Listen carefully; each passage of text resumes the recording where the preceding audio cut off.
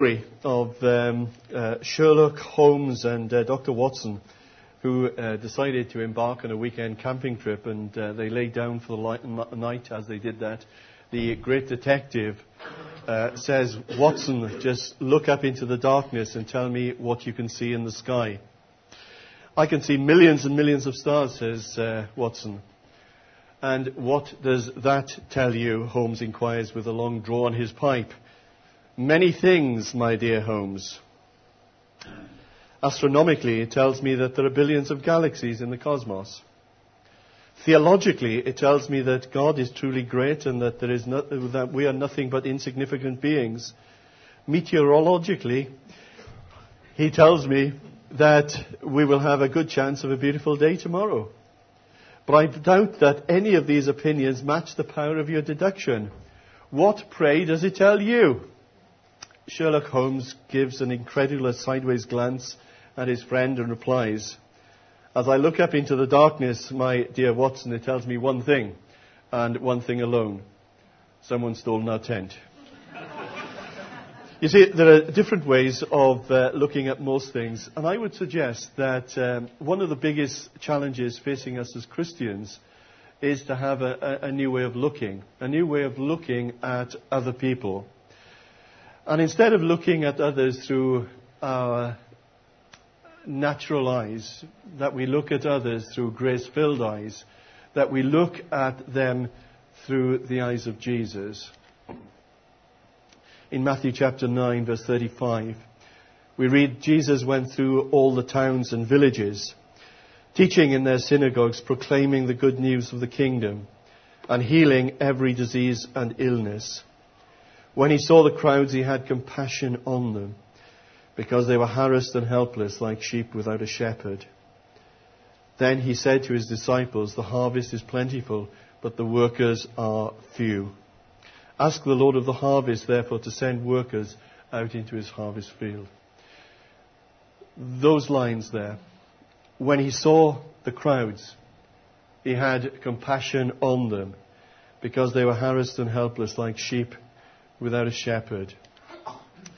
And the title of my talk today is Looking Through Grace-Filled Eyes. Now, I don't speak as an expert on this, as someone who always gets this right. There are times when I occasionally get this wrong. And there are times that I need to come back to God and ask for his forgiveness and ask him to enable me with his grace and his strength and his power to become just like Jesus in this matter, to look through his eyes. You see, I, like you, am a work in progress. And to use John Newton's words, John Newton was the writer of that great hymn, Amazing Grace, that when he was asked by a friend, "How are you?" John Newton gave an absolutely wonderful answer to that, and he said, "I am not what I once was, and I am not what I will one day become, but I am what I am by the grace of God." Well, a great answer that is, isn't it? You see, some of us are old enough to have sung hymns in assemblies when you were at school. Do you remember that? Can you remember that far back? That's amazing looking at some of you. I'm surprised that you've got a memory at all, but there we go. "Onward, Christian soldiers, marching as to war with the cross of Jesus going on before." Remember that one? And there's a third verse of that which says, "Like a mighty army moves the church of God. Brothers, we are treading where the saints have trod. We are not divided, all one body we, one in hope and doctrine, one in charity." Well, George Verwer, the founder and leader of Operation Mobilization, wrote a spoof of that particular hymn. And his third verse goes like this. "Like a mighty tortoise moves the church of God. Brothers, we are treading where we've always trod. We are all divided, many bodies we, pretty strong on doctrine, weak on charity." And I just sometimes wonder, which version of that old hymn do those who are not Christians think is most true about the church? Do they see a group of adherents continuing to practice what they regarded as outmoded religious rituals and talking about irrelevancies? Or do they see in the church a vibrant faith which has affected our lives? Do they witness people who are often harsh and judgmental and dogmatic and doctrinaire and inflexible? Or do they see grace everywhere? Do they see people who are more like the priest or the Levite, in Jesus' story, who walked the other side of the road when they saw that guy who had been beaten up lying there in a pool of his own blood, I imagine? Or do they see people who are more like the Good Samaritan in that story, who went out of his way to tend and care for that man? Basically, do they see a church which is pretty strong in doctrine, but weak on charity? And this morning I just want to build on the subject of last week. And last week I was speaking from 1 Corinthians chapter 15, Paul's words when he says that I am what I am by the grace of God, and God's grace to me was not without effect. In other words, it had made changes in Paul's life. And that, I would say, that if we truly understand what God has done for us through Christ, then it will affect everything. It will affect the whole of our lives. It will affect our relationships, our ambitions. It will affect the way that we speak to others, the way that we react. It will affect our money. And as I said last week, those who are recipients of God's grace should always become dispensers of that same grace. You see, when someone becomes a follower of Jesus, certain things start to happen in that person's life. And I'm sure you can recognize this in your own lives. That when a person becomes a Christian, their outlook changes. Everything changes. The way that they view themselves and the way that they view God and Christianity and the world around them, it all changes. And their nearest and dearest will often observe those changes in them. Now, theologians speak of this as regeneration. That's the word that they would use. And speak of the new birth. And as John Newton wrote in that great hymn, Amazing Grace, I once was blind, but now I see. And that's what he's speaking about, what theologians call regeneration, new birth. Everything becomes new. It's God's work in us. The blinkers have come off. Everything looks different. And you see, God desires to change us from the inside out. And that's His work. But we need to remember as well that we are to cooperate with God. And this morning I want to be very practical and share with you 4 areas in which we can join in with the good work that God is doing in our lives. 4 things to remind ourselves of, if you like. Firstly, that we need to remind ourselves that we are what we are because of God's grace. If you are going to be looking through grace-filled eyes at others around you, that's the starting point. That's where we take off. That we look at others, reminding ourselves that we are what we are because of God's grace. To look through grace-filled eyes means that we first of all recognize what God has done for us through Christ. That we are what we are only because of His unmerited love, His unconditional favor, His love which is unlimited and unconditional and eternal. You see, that we are sinners who are saved by God's grace alone. And that our need for God's grace demonstrates that we are no better than anyone else, that we are no higher up that spiritual ladder than anyone else. You see, grace leaves no room at all for pride. And that we ourselves have nothing at all to boast about before God, except, that is, Christ Himself and His cross. Paul writes in Ephesians chapter 2, verse 8, "For it is by grace you have been saved through faith. And that is not of yourselves, it is the gift of God, not by your works. Therefore no one can boast." And to the Galatians he writes in chapter 6, May I never boast except in the cross of our Lord Jesus Christ, through which the world has been crucified to me and I to the world. So the first thing I would say, that if we are people who are desiring to be dispensers of God's grace, we've been recipients of it, yes, but we are going to dispense that grace to others, then that's the first thing that we need to bear in mind, that we are what we are because of God's grace. Secondly, we need to remember to differentiate between the sinner and the sin. Now, we all know that saying, hate the sin, love the sinner, yeah? I'm sure that we've all heard of that and we've all used that at some time. And that's exactly what Jesus did. And Jesus, more than anyone else, knew that sin gets in the way of our relationship with God. It robs a person of God's best. It deprives a person of their true humanity, irrespective of what that sin is, whether it's some kind of addiction or sexual sin or unforgiveness or gossip or selfishness or something else. You see, sin essentially is putting ourselves at the center in place of God. That's essentially what sin is. And Jesus differentiated between the sinner and the sinner. Do you remember the time, and we've mentioned it, Dan has mentioned it on occasions, I have mentioned it, that great story in John chapter 8, with the woman who was brought to Jesus, that she had been caught in the act of adultery, and the religious leaders asked, what shall we do with this woman?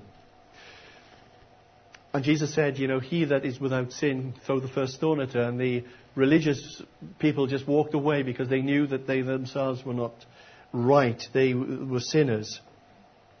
And then Jesus said to this woman, where are your accusers? Didn't one of them condemn you? No, Lord, she said. And Jesus said, well, neither do I. Go now, live your life of sin. You see how different Jesus was to the religious leaders who despised her. For them, she was just some disposable object that they were using in order to trap Jesus. To them, it didn't matter whether she lived or died. She was just a commodity, and her death would have just been, I suppose, collateral damage. But Jesus, he treated her as a person. He treated her as someone who has been made in the image of God. In fact, he loved her so much that he didn't want her to carry on the way that he was. And he wanted her to have a new start, a new birth, to go and sin no more. German theologian Helmut Thielicke wrote these words. And this is an incredible quote, and you may not catch it all in one sitting, one hearing this morning. And I'll put it on the notes with the podcast this week. So this is from German theologian Helmut Thielicke. Jesus gained the power to love harlots, bullies and ruffians. He was able to do this because he saw through the filth, because his eye caught the divine original which is hidden in every man. When Jesus loved a guilt-laden person and helped him, he saw in him an erring child of God. He saw in him a human being whom his Father loved and grieved over because he was going wrong. He saw him as God originally designed and meant him to be. And therefore, he saw through the surface layer of grime and dirt to the real man underneath. Jesus did not identify the person with his sin, but rather saw in this sin something alien, something that really didn't belong to him, something that merely chained and mastered him, and from which he would set him free and give him back to his real self. Jesus was able to love such men because he loved them right through the layer of mud. Now, there's a lot of stuff there. It would take a month of Sundays, I think, to get through that wonderful, wonderful statement. It's a great quote. But what it's essentially saying is that Jesus didn't identify a person with a sin as we sometimes do. But he saw through all the layers of dirt and grime to the person, the real person, the one that God originally designed. And Jesus recognized that sin was something which was alien to God's intention. And Jesus would free him from that. That, essentially that, is to look at others through grace-filled eyes. On one occasion, Jesus met a Samaritan woman. And in John's Gospel, we're told that she was rather surprised at Jesus speaking to her at all, because John's Gospel tells us that Jews and Samaritans, they don't associate with each other. And then the disciples came back. I don't know where they'd been, we're not told. The disciples came back and saw Jesus speaking with this Samaritan woman. And then we are told what happened in verse 27 of John chapter 4. They were all shocked to find him talking to the woman. But none of them had the nerve to ask, "What do you want with her? Why are you talking with her?" You see, the disciples came along, and as far as they were concerned, this woman that Jesus was speaking to was an outcast. She was an immoral woman. She was someone who had made bad choices in her life. And why was Jesus bothering with her? And she was a Samaritan. She was part of a half-breed nation that Jews just simply didn't associate with. And when you look at it like that, you know, this woman had been rejected by the Jews on behalf of her race. She had been rejected by her neighbours on account of her serial marriages. And yet Jesus saw her as a person and loved her. And that woman became the first missionary appointed by Jesus that we read of in the New Testament. And the first person to whom he openly revealed his identity as Messiah. And you see, the point that I'm getting to in all of this is that if we are true followers of Jesus, we must be the friends of those that society classes as outcasts. Have you got that? And there are many groups in society which are regarded as outcasts, and we are to be their friend. This week, on a couple of occasions, I was in the town centre around about 5:30 in the afternoon, and I met a same lady on 2 occasions. And she was a lovely lady, probably late 20s, early 30s. She was selling a big issue. And I normally, if I can, purchase a big issue, and I just didn't have any money on me that day, and so I engaged her in conversation. I just found a little bit about her. She looked a little bit different in the way that she was dressed to other folk in the town. She was wearing sort of long shawls and Middle Eastern type dress. And I discovered a number of things about her in our conversation. I discovered that her name was Monica, that she had 4 children. Obviously they weren't with her. They were with an auntie of hers, aged 7 and 6 and 3 and 2. I asked her why she came over to Britain from Romania. She said that she came here for a better life with her family. And I thought to myself, if this is a better life, I just can't even begin to imagine what her life must have been like over there. I asked her also how many magazines she had sold, because she had been there all day in the cold, and she had sold 5 magazines, which meant that she had £10 in her pocket. £10 for a full day's work in the cold. I'd asked her if she'd eaten. She hadn't eaten all day. And she was wanting to use that £10 in order to buy some food for her kids that night. On both occasions, thankfully, I was in a place to actually give her some food, rather. And I'm saying this, and the reason I mention her this morning is not to somehow promote myself. That's certainly not the case at all. But really, as a challenge for us to become more aware of others. Others sometimes who might be different from us in some way. That they might not look like us, they may not speak the same language. And then to look at them and to receive them through the eyes of grace, through the eyes of Jesus. You know, we can be all such busy people, can't we?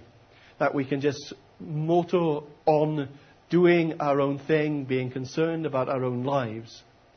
And my challenge this morning is to have those eyes of grace to open your eyes, to see other people, many in our community, many in our society, who are suffering, and to do that. Thirdly, we need to distinguish between what a person is and what they could become. What they are present and what they might be in the future. You see, those with grace-filled eyes, I believe, are people who see the potential in others.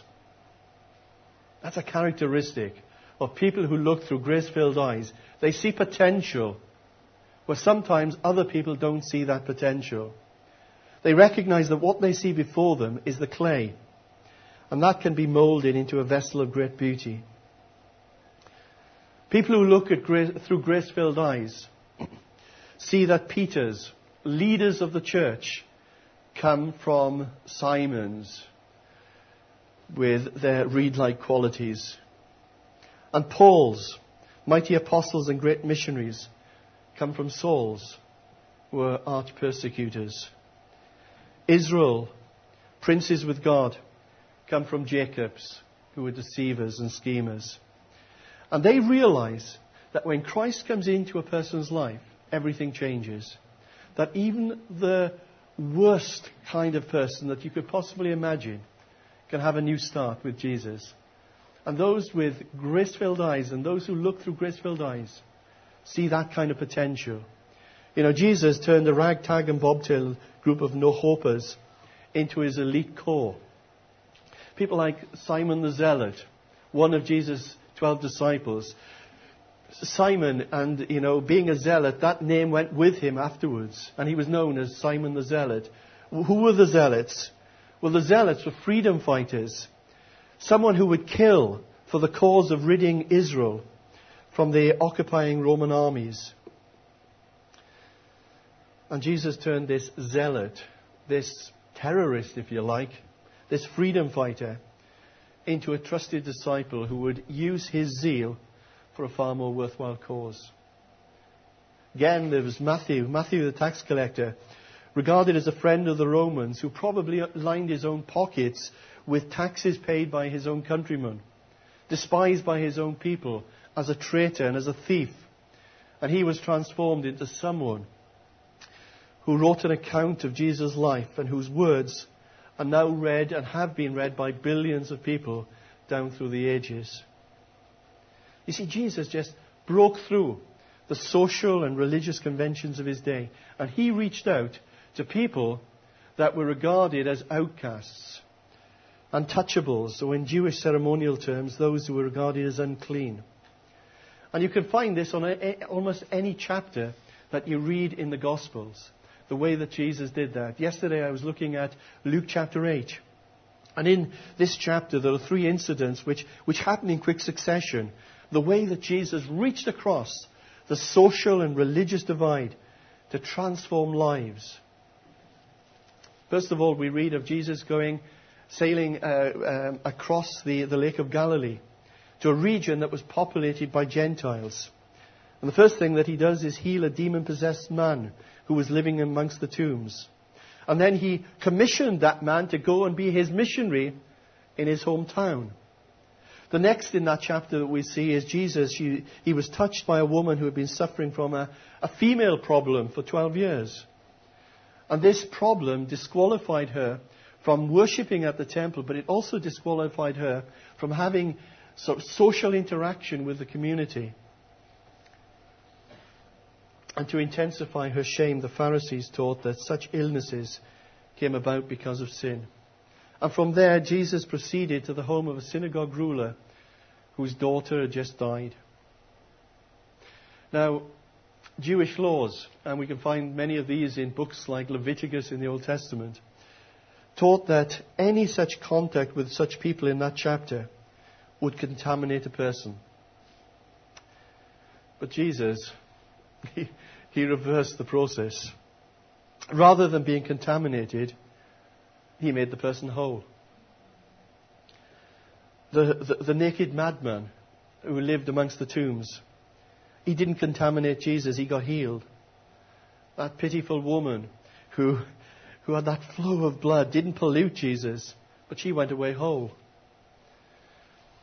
A 12-year-old girl didn't infect Jesus. She was resurrected. And you see, the outcasts should never be sources of condemnation, but potential recipients of God's grace. And we as Christians, we as God's people, we need to be looking through the eyes of grace at them. And we are called to extend God's mercy and to be conveyors of God's grace in this world. It takes faith in God and confidence in the power of the gospel to do that. To believe that a Simon could ever become a Peter. To believe that a Saul could ever become a Paul. To believe that a wayward youngster could ever become a pastor. Or an alcoholic ever become a missionary. Or a serial adulterer could become a family man and a godly father. Or a murderer could become an evangelist.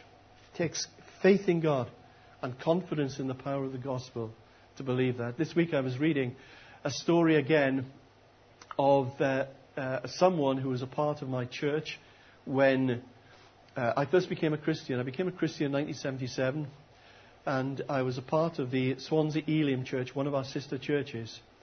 And I think I've told you before that one morning I walked into church and there was just a deathly hum. There was normally such a buzz about the place. There was so much excited conversation, but not on this morning. On this morning, there was such a deathly quiet in the building. Now, from our church, we had in Swansea, we had links to the missionary work that was going on in Rhodesia, which became Zimbabwe. And one of our own men, Peter Griffiths, and his wife Brenda, they were missionaries out there with their children. And they were serving God in leading the Emmanuel Senior School out in the Vumba. And Peter and his wife and his family were actually home in Swansea because they were taking some time off, but they'd heard that there'd been a massacre of all of their friends, missionaries and their children, then in 1977. And it was a terrible thing to hear that all these things that had been done to them. The women had been raped and killed, and it was a merciless killing for these friends. Sometime later, Peter went out to Zimbabwe, and he visited a Bible college. And in that Bible college, he met a man who was known as Gavin. And Gavin confessed that he was the leader of the terrorists at that time. He was the leader of those men who just went in and wiped out all of those missionaries. And now, God had saved him, God had changed his life, and he was becoming an evangelist to share the message of God's grace to others. I find that, sort of just absolutely mind-blowing when I think of that. And we need to distinguish between what a person is, what they are presently, and what they can become. And finally, God loves others as much as He loves you. That's so important for us to realize. Paul writes, there is neither Jew nor Gentile, slave nor free, male nor female, for you are all one in Christ Jesus. And apart from the Welsh, God has got no favourites.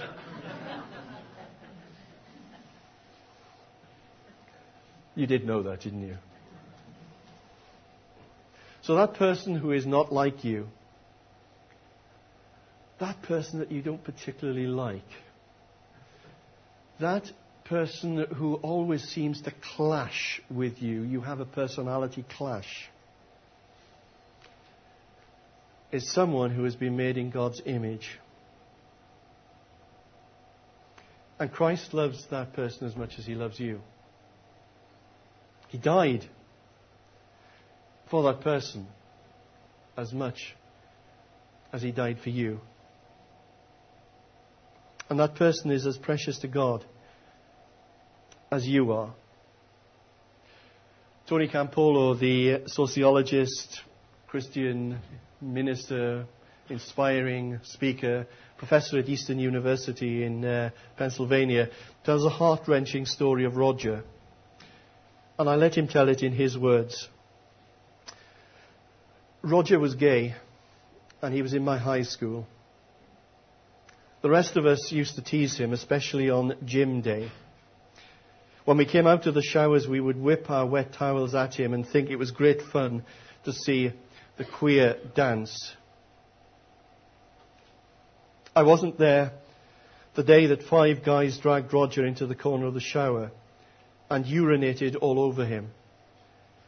But late that night, he went to his garage and hung himself.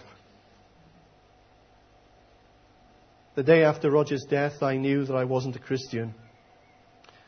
If I had been, I would have stood up for my suffering brother. I would have said, if you are going to hurt him, you have to deal with me too. Because I didn't, I believe I contributed to Roger's death. How many of us, by words spoken or unspoken, have created pain like Roger must have felt? Tony Campolo then, this was given in an interview, and he went on in that interview to tell a story about a pastor friend of his named Jim. Jim was a pastor in a poor urban neighborhood. And one day the funeral director called on Jim early one morning to see if he could do a funeral. No one else wanted to deal with this funeral, none of the other funeral directors, because the guy had AIDS. Now, this was over 20 years ago, when much less was known about HIV/AIDS, and at that time it was a strange, new, virulent disease which was found mainly in the gay communities. And Jim, the funeral director, said that he would do it. And in that funeral, 25 gay men came to the funeral. And Jim spoke. And when he spoke, they just looked at the floor. Afterwards, in the cemetery, he read some scriptures, he prayed, he gave a committal, and then started to walk away. But the 25 gay men stood there as though they were frozen. And he went back to them and asked if there was anything else that he could do. And one of the men said, yes, you can. We don't go to church anymore. But back when I did, I loved it when the pastor would read from the Bible. You didn't read the 23rd Psalm, would you do that? And Jim read the 23rd Psalm. And then one of the other men said, there's a passage in the 3rd chapter of John about being born again. I like that. Would you read that, please?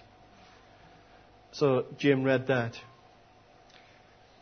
And then the third man said, the 8th chapter of Romans, right at the end. That's what keeps me going.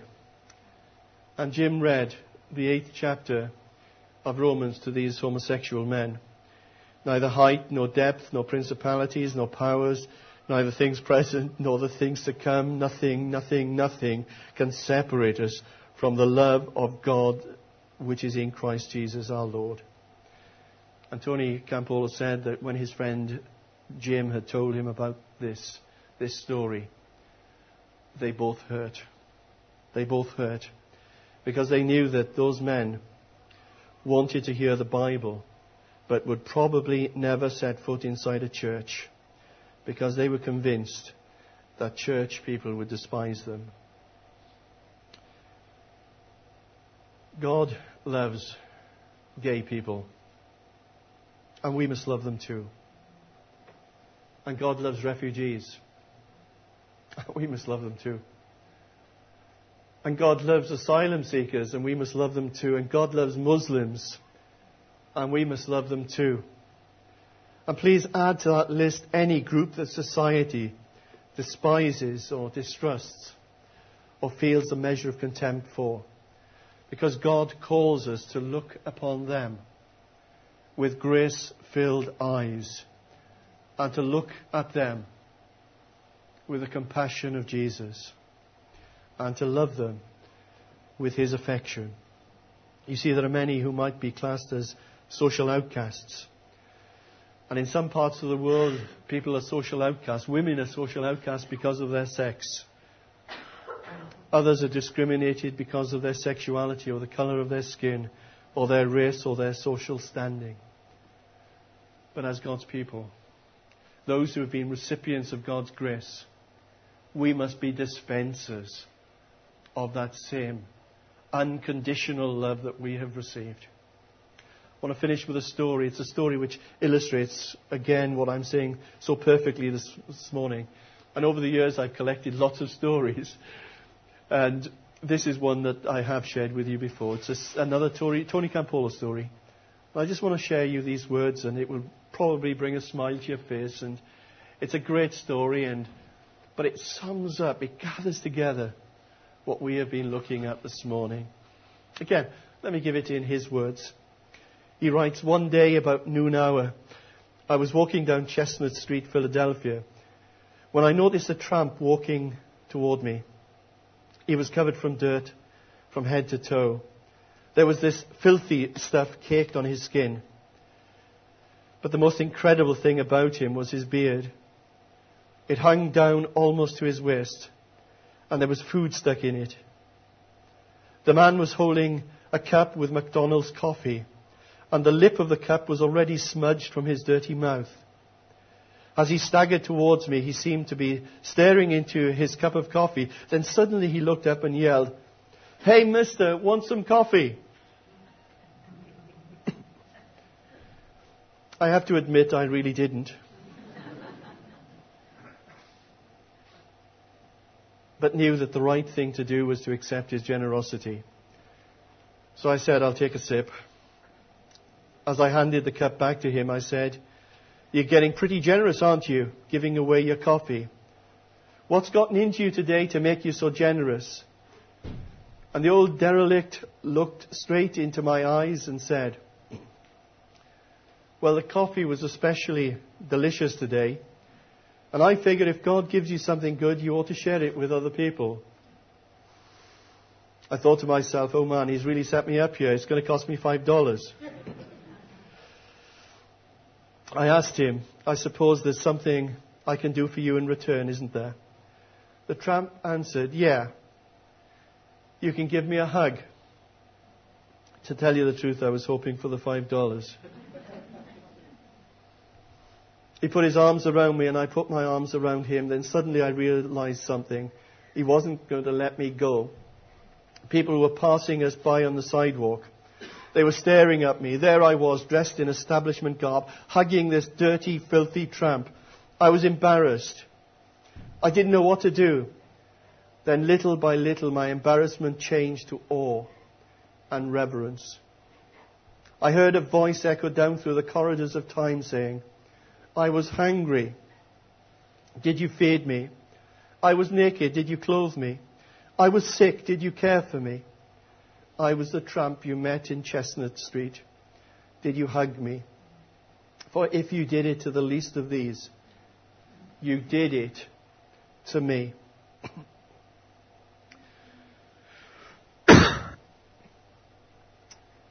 I will guarantee you that your attitude will change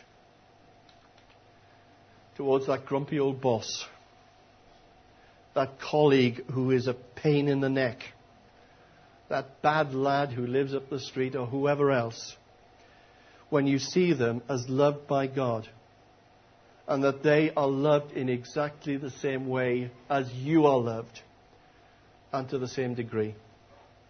It will affect the way you pray for them, speak to them, accept them, react to them.